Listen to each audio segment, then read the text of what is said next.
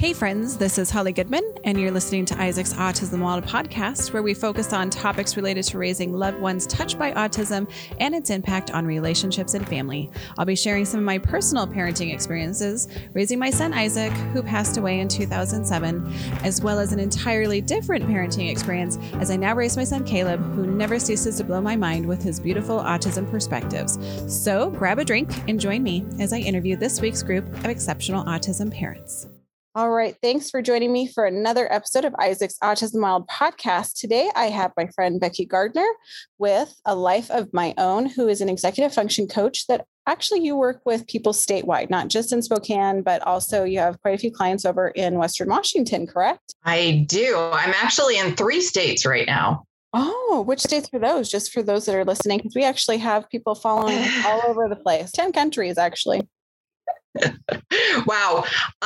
Well, as long as Zoom or Meet or one of those video things is there, then it could be anywhere. But right now I have clients in Washington, Idaho, and California. Oh, very nice. Very nice. Actually, I'll have to let a few of my other providers know who actually have connections in California in particular. So today's topic that we wanted to talk about today was root causes for lack of motivation and lack of making progress. Because anybody who has any knowledge or have done any research on executive function knows that motivation and lack of progress is one of those things that we as parents and other individuals and even themselves know that this is a problem. Motivation and lack of progress. You can't make progress unless you have some motivation to get working. So I just wanted to touch base with you and just for parents that are listening who have young people who have executive functions challenges or deficits, can you just talk to us about what you believe some of the root causes are that creates that lack of motivation? Sure. Thanks for letting me crash your podcast again. It's always a pleasure. Oh, I love having In the neurodiversity realm, there are a lot of times you'll hear or you'll find yourself saying, whether you're the parent or the person with neurodiversity, oh, I'm just lazy. They're lazy. They're doing it for attention. There are all kinds of reasons ascribed to why a student doesn't make progress or stalls with their progress or appears from the outside or maybe the inside to be not motivated. But there is always a reason for that. And so I think, if we can find maybe not the explanation, hopefully we can, but an explanation or an area to make inroads, then students feel like they can get back on track with whatever it is that they've stalled in. And so I think the challenge becomes for those of us working with our students as parents or I myself being neurodivergent, when I feel like I've stalled out, I'm trying to solve a thing or start a new habit or whatever it is that I'm doing, to stop and figure out, all right, what is going on here? What could be the reasons behind it? And then kind of picking away at those to try to regain steps. So in looking at root causes, some things that come to mind for me in working with the students that I've worked with or in my own experience, either with my neurodiverse kids or my own neurodiversity,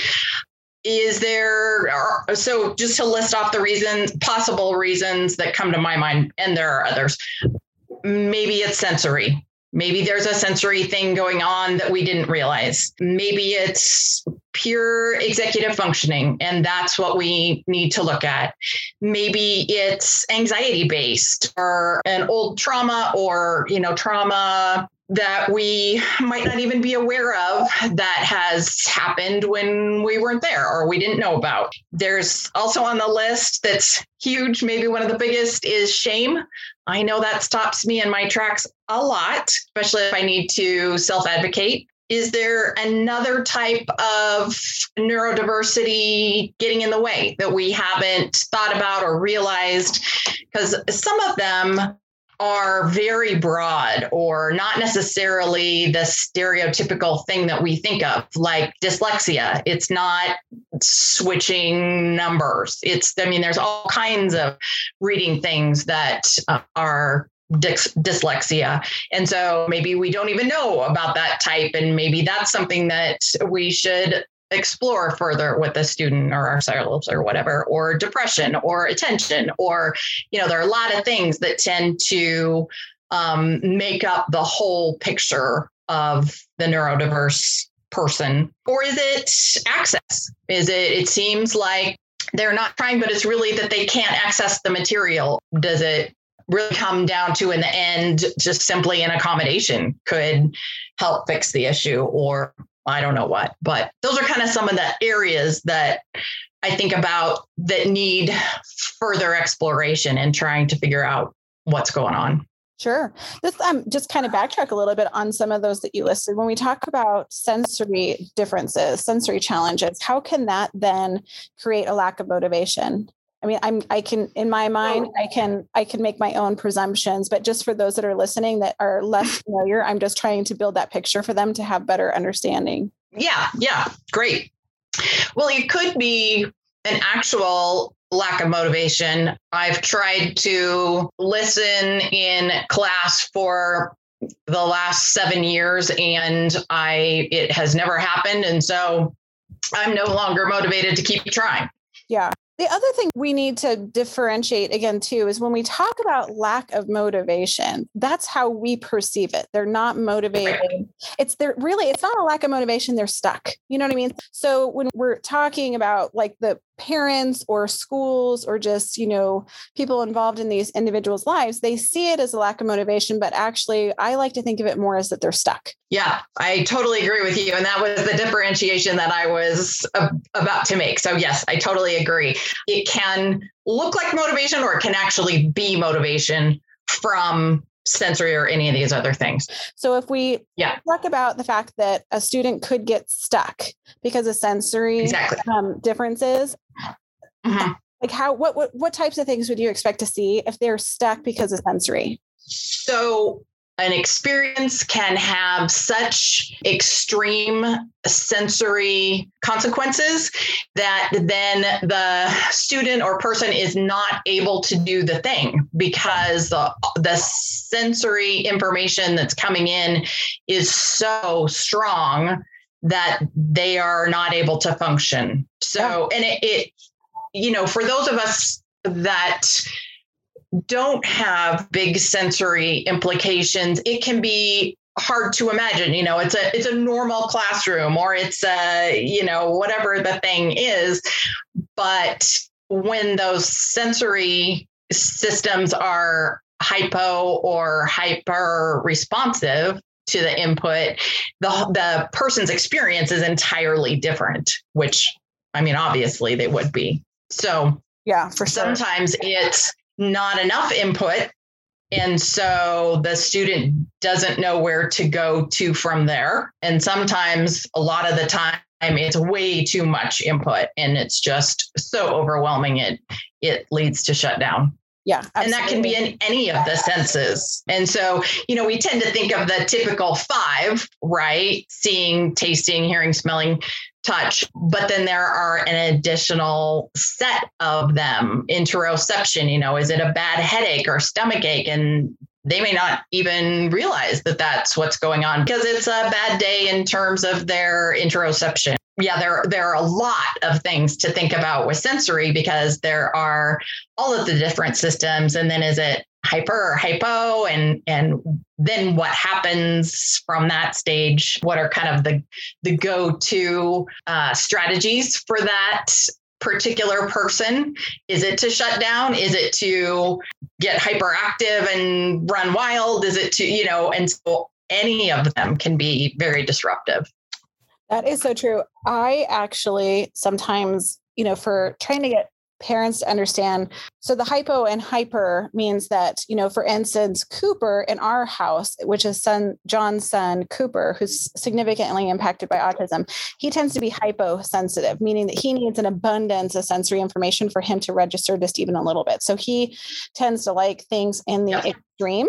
And then you have my son, Caleb, who is hypersensitive, meaning that just a little bit of certain sensory stimulations, depending on the system, can it's very painful for him. It is just like his pain receptors in his body are overreacting, and he is getting the sensation that he is in severe pain. So, understanding that when you have, especially with the hypersensitivity tends to be a little bit harder because, that means that it's that fight or flight. They're fighting a lot of what's going on in their environment, which under that circumstance, it is very understandable why that could actually get somebody stuck. If you have that sort of an onslaught of information, you aren't going to function at your best. It's just not possible. So the other thing too is when you had mentioned that executive function can be a reason why a person is stuck or appears to look like they're not motivated. That is interesting because I feel like when you go through the list of executive functions of the brain, you can definitely see a correlation between how one is kind of married to another. You can't have, again, we're talking about lack of motivation and progress, but it makes a lot of sense that if another executive function, there's a challenge in another area of executive function, how that could also create then a person to be stuck when it comes to motivation and then, of course, making progress. So that makes total sense. Yeah. We won't go through all the executive functions and which ones are kind of connected because if you've listened to any of our other podcasts, then you probably already are one step ahead. I think you're absolutely, when you mentioned anxiety and trauma, we actually did a whole podcast on anxiety and how that can be a real barrier for having motivation and actually just emotional regulation. I mean, anxiety really becomes a challenge when you're trying to manage and work through and use your executive function strengths to overcome some of your more weaknesses. But if you have debilitating anxiety, it makes a lot of sense why that can put a person in a place where they're stuck. And again, for the untrained eye and someone that maybe is less informed, it does appear as though they are not motivated, which is not at all the case. Right. So I wanted to touch real quick on trauma because you mentioned trauma, and I hadn't really thought of that as a means for creating a situation where a person gets stuck. Do you mind just kind of talking a little bit about trauma? And then also the other one I wanted to talk more on was the shame piece, because what we're talking about, usually you have, you start getting really down, that internal self-talk is just really debilitating too. And it makes you have these feelings of shame that you're not worthy, that for some reason you're less or not enough. And so I think, and again, that also creates elements of trauma as well, when you're constantly feeling like you're not enough. So would you mind just kind of talking a little bit about that as like a root cause specifically? So if people are listening and you have a kiddo, we have a lot of families who are fostering or have adopted children that are from a trauma background. If you wouldn't mind just talking a little bit more about the trauma and then that shame piece, just as like root causes and how that can manifest. Yes, I do not have a ton of specific information for trauma-informed work. It's not an area that I specialize in. Really refer clients out to get support when it comes to, if you identify that there's like, a trauma, that you would refer those clients or work in conjunction with another provider to be able to address some of the trauma that they've experienced. Like, how do you tackle that? Provider? If we start heading into an area like that I don't have specific background or expertise in, then absolutely, I will refer out. Most of the students that I work with are at the same time getting therapy. And so a lot of times I will have the conversation. I'll ask for permission to have the conversation with their therapist. And so we do that in the background, and then the therapist takes over from there. But a lot of times, because I work so closely with students on things that are pretty personal in nature. Not everyone can have that one-on-one relationship where they talk to a student every however often it is. And so things will come up, and trauma and past trauma more than anything else. I don't know that I've had this situation where there's a student involved in current trauma other than the shame and some of the ableism that affects them on a day-to-day basis. And most of the past trauma is related to ableism and disability and the way that they have been treated. So I do know that that really has a huge impact. And if there has been a similar situation in the past with trauma or perceived trauma or shame and anxiety, those are all so closely related that it's not uncommon for students to get stuck. Like you say, they kind of hit a brick wall, and until that is sorted out, it's really tough to move forward. Because it's not my background, I will back up and go at it, let their therapist work on that with them. And I will back up and go around to work on a different tactic. But that information is so important and really needs to be known.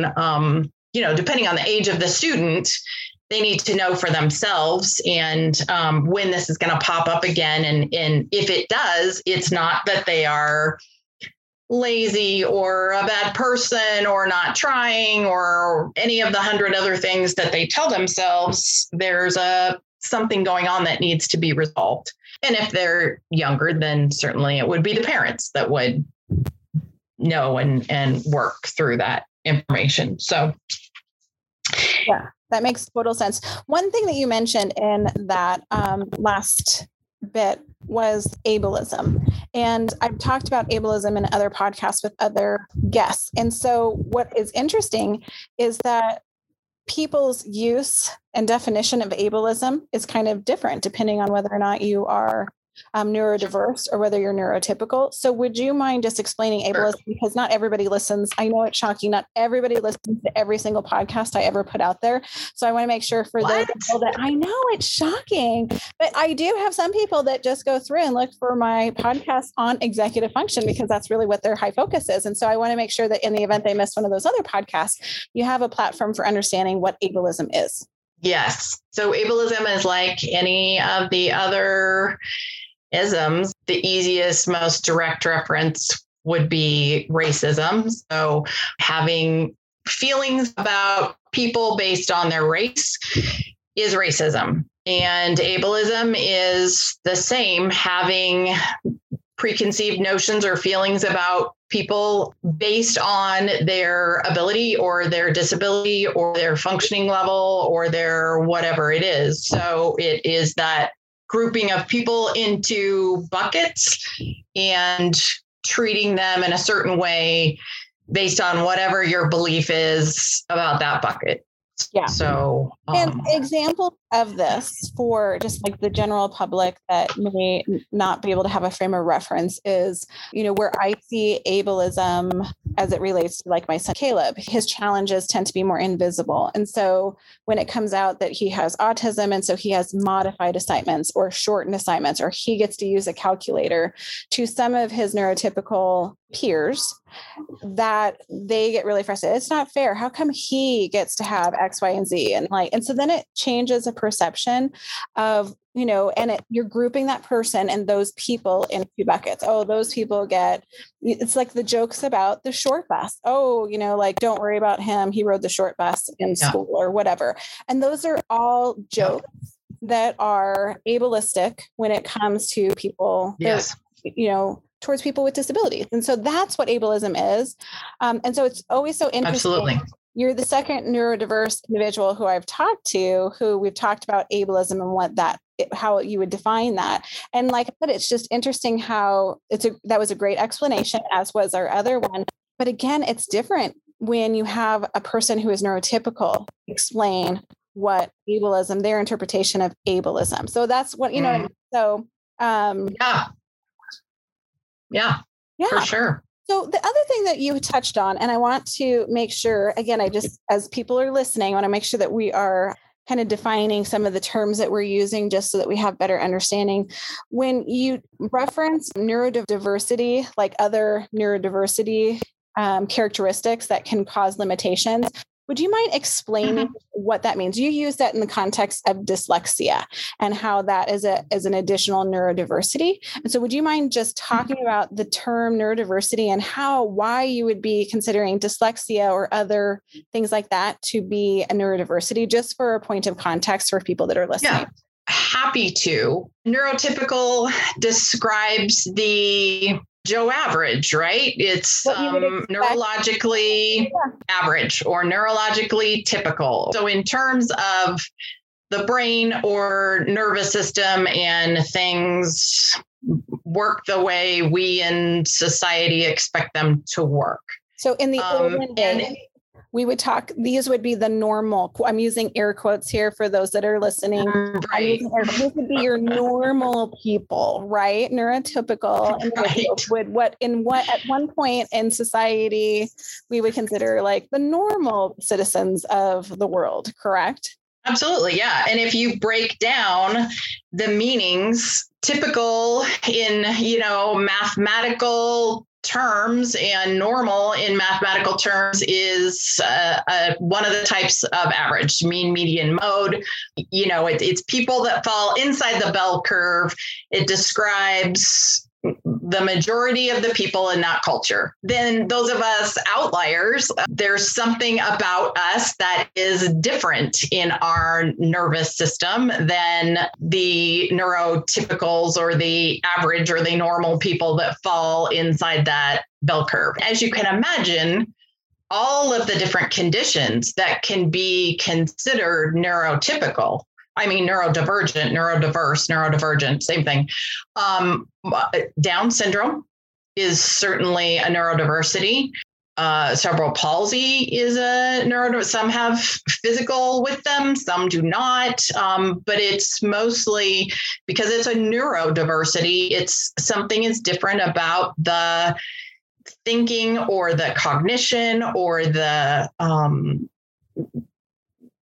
nervous system abilities of this neurodiverse group. So that could be ton of things. It's the anxious, depressed, OCD, ADHD, autism, any learning disability or difference that you can put a label to, and things that you can't put a label to. Those are diversities, just like any other type of diversity. It's just a difference from the cultural norm.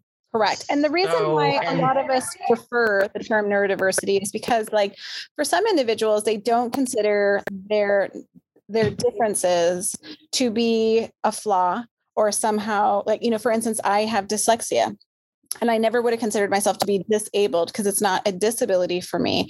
It's a neurodiversity for me because it's just a different way that my brain works. I have to work and use different strategies in order to accomplish the same set of tasks. But neurodiversity is, even as you said, a person that can have Down syndrome, cerebral palsy. So it's a very diverse term that's used in a lot of different contexts. And so I like to just make sure that we're talking about like the context of how we are using it, because it is not only we use the word neurodiversity, but it is a very diverse word when we use it in different contexts. And so I always like to make sure that we, create a platform for how we're using it when we're talking about different things.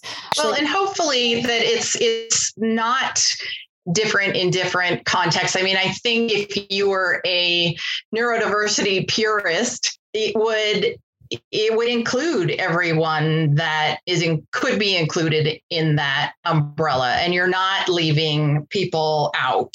Because that's kind of the point, is that we want to be inclusive and have people feel included in culture, society, whether or not they are typical or whatever. People want to be part of the group, part of the system, there can also be, sadly, ableism within neurodiversity groups, where, my diversity's whatever, better, worse, different than your diversity. And that's just kind of really strange, but it does happen out there. And really happening more and more than I care to see. And part of the reason why I think we're seeing more of the ableism behavior amongst our neurodiversity community is, I think, because social media is so prevalent and it gives you a good platform to be able to put out some of those thoughts, feelings, and ideas. And it's really exactly what you're saying. It's unfortunate that they don't realize that some of their beliefs are very ableism as well. It's very excluding to some groups of people that identify in the neurodiversity. And so it just is very sad. But that can be an entirely different podcast, which I've talked about intermittently in a lot of little podcasts. But it's that alone, the neurodiversity movement, because that is actually, there is a neurodiversity movement out there. And there is definitely a lot of thoughts and beliefs and on both ends of the spectrum in terms of of the belief of kind of that ableism within that community. And so that would be, again, a totally different podcast. So when it comes to talking about root causes, we had identified a lot of root causes that you see end up being factors in students being stuck or appear to have a lack of motivation. Is there anything that you would then, for those parents or those individuals, maybe, if you are a neurodiverse individual and you're listening to this, is there anything that you would like to just offer just in terms of suggestions, recommendations, readings? Certainly, we're going to encourage them to reach out to you because this is obviously an area of expertise. This is where you work as an executive function coach and helping people to get unstuck and, of course, have a life of their own.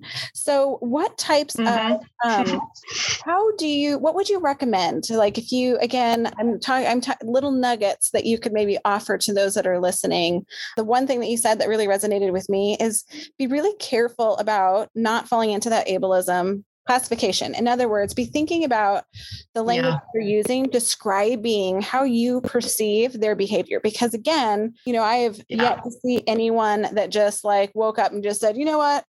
I want to accomplish absolutely nothing through the span of my life. I'm just going to sit here and be a couch potato. People, they're frustrated and want things and want, to have, access to all the things, their hopes and dreams. And so is there anything that you kind of offer us in this realm of you sharing your knowledge, your wealth of information with us? I think a lot of it really is exposure to whatever it is that fits. There's a book, The Reason That I Jump, that is being made into a movie, and it was written by a young Japanese, but he wasn't even a young man yet. I feel like he was a 13-year-old boy with autism. He was nonverbal, and he then wrote multiple books.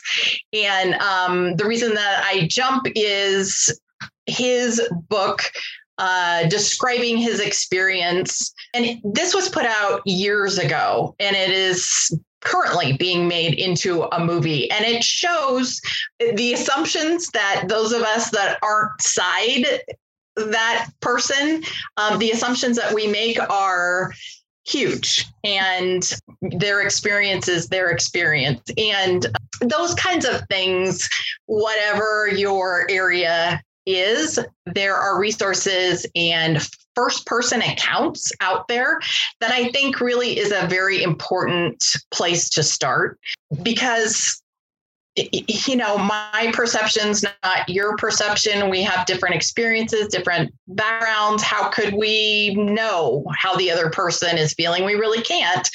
And so just first person accounts would be my biggest first suggestion. And then learning from people in the field. And that's not necessarily providers like myself at all, because again, that's not a lived experience. I think that people that really have the best knowledge are the people that have lived the experience most similar to whatever it is you're trying to solve. And that's where real nuggets are found. The people that have been through it and then share their knowledge are they're gold. And the rest of us are, guessing at it, honestly. Well, and I think you are fine tuning your craft. You know what I mean? Because as you are working within your field, you're encountering more and more people and experiences where, again, if nothing else, you can draw off of the experience that you had with another student to help you be successful, so that if you encounter another young person that has similarities, at least you then have that encyclopedia of knowledge that you've gleaned from having that experience to be able to rely on. That's the part of the reason why people oftentimes say that I'm a walking encyclopedia of autism information. And you want to know why that is? It's because that they are not my personal experiences, but I am just very blessed to be able to have encountered and worked with hundreds and hundreds of families and kiddos on the autism spectrum, and even adults now. Right. That creates that knowledge base, that encyclopedia that I store in my head. I'm working really hard to try and get it out there so Anna and Andrea can have some of this information. So in the event I get hit by a bus, that information exists somewhere in the world. But again, you're adding information to your encyclopedia. And a lot of what I do too is exactly what you're saying. Yeah, that's right. I connect people like other families that were in that same situation that had to overcome that barrier or struggle. And then I introduce those two families so that, again, that person that's the closest to that situation, because they had gone through it and had some success in finding some support or services, ends up being the best person for them. And so I think that is a really good piece of advice. So thank you for that. I think you're right. I think there are encyclopedias of knowledge, and they are the most factual, realistic accounts are either one of those sources. I've had those lived experience, or people that have worked with hundreds of people and, can a broader picture, because otherwise you can't get a broad picture, because neurodiversities are so incredibly different, as we were talking about before. My neurodiversity doesn't look at all like my son's or my daughter's. So yes, I totally agree with you. Yeah, that's a really good point. Well, thank you, Becky, for joining me and talking about, this perception of motivation and what that actually looks like. And I guess another wonderful piece of kind of context that you built for me today is that never in the world would we ever go up to someone, say, for instance, like myself, I lost my son, Isaac. At no point would anyone walk up to me and say, get over it. You know what I mean? You just need to move on. You just need to get over it, move on. We would never do that. And so I think if you put that in the context of someone who appears to have no motivation, you're just lacking motivation, get over it, move on, like figure it out, like dig deep, persevere.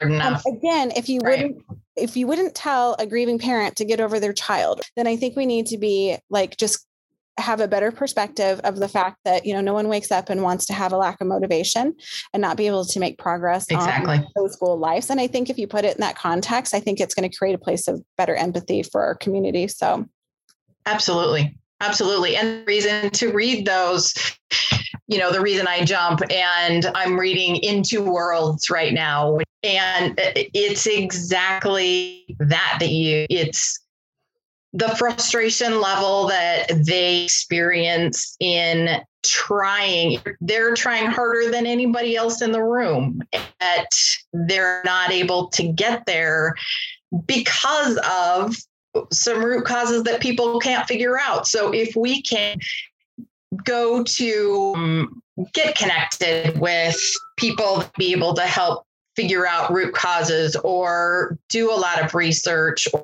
check in with other parents or other neurodiverse, or if you've got a professional evaluation, the reasons are there. There's always a reason. It's always valid. The really hard thing is to figure out what it is. So those are, like I said, those are just broad categories, but within each of those, there are hundreds of actual reasons. So yes, that is so true. So giving those broad categories may make it more, not difficult, but overwhelming to try to figure it out. But yeah, research and checking in with trusted people. Yeah. Time well spent on trying to figure out the root cause of that, for sure.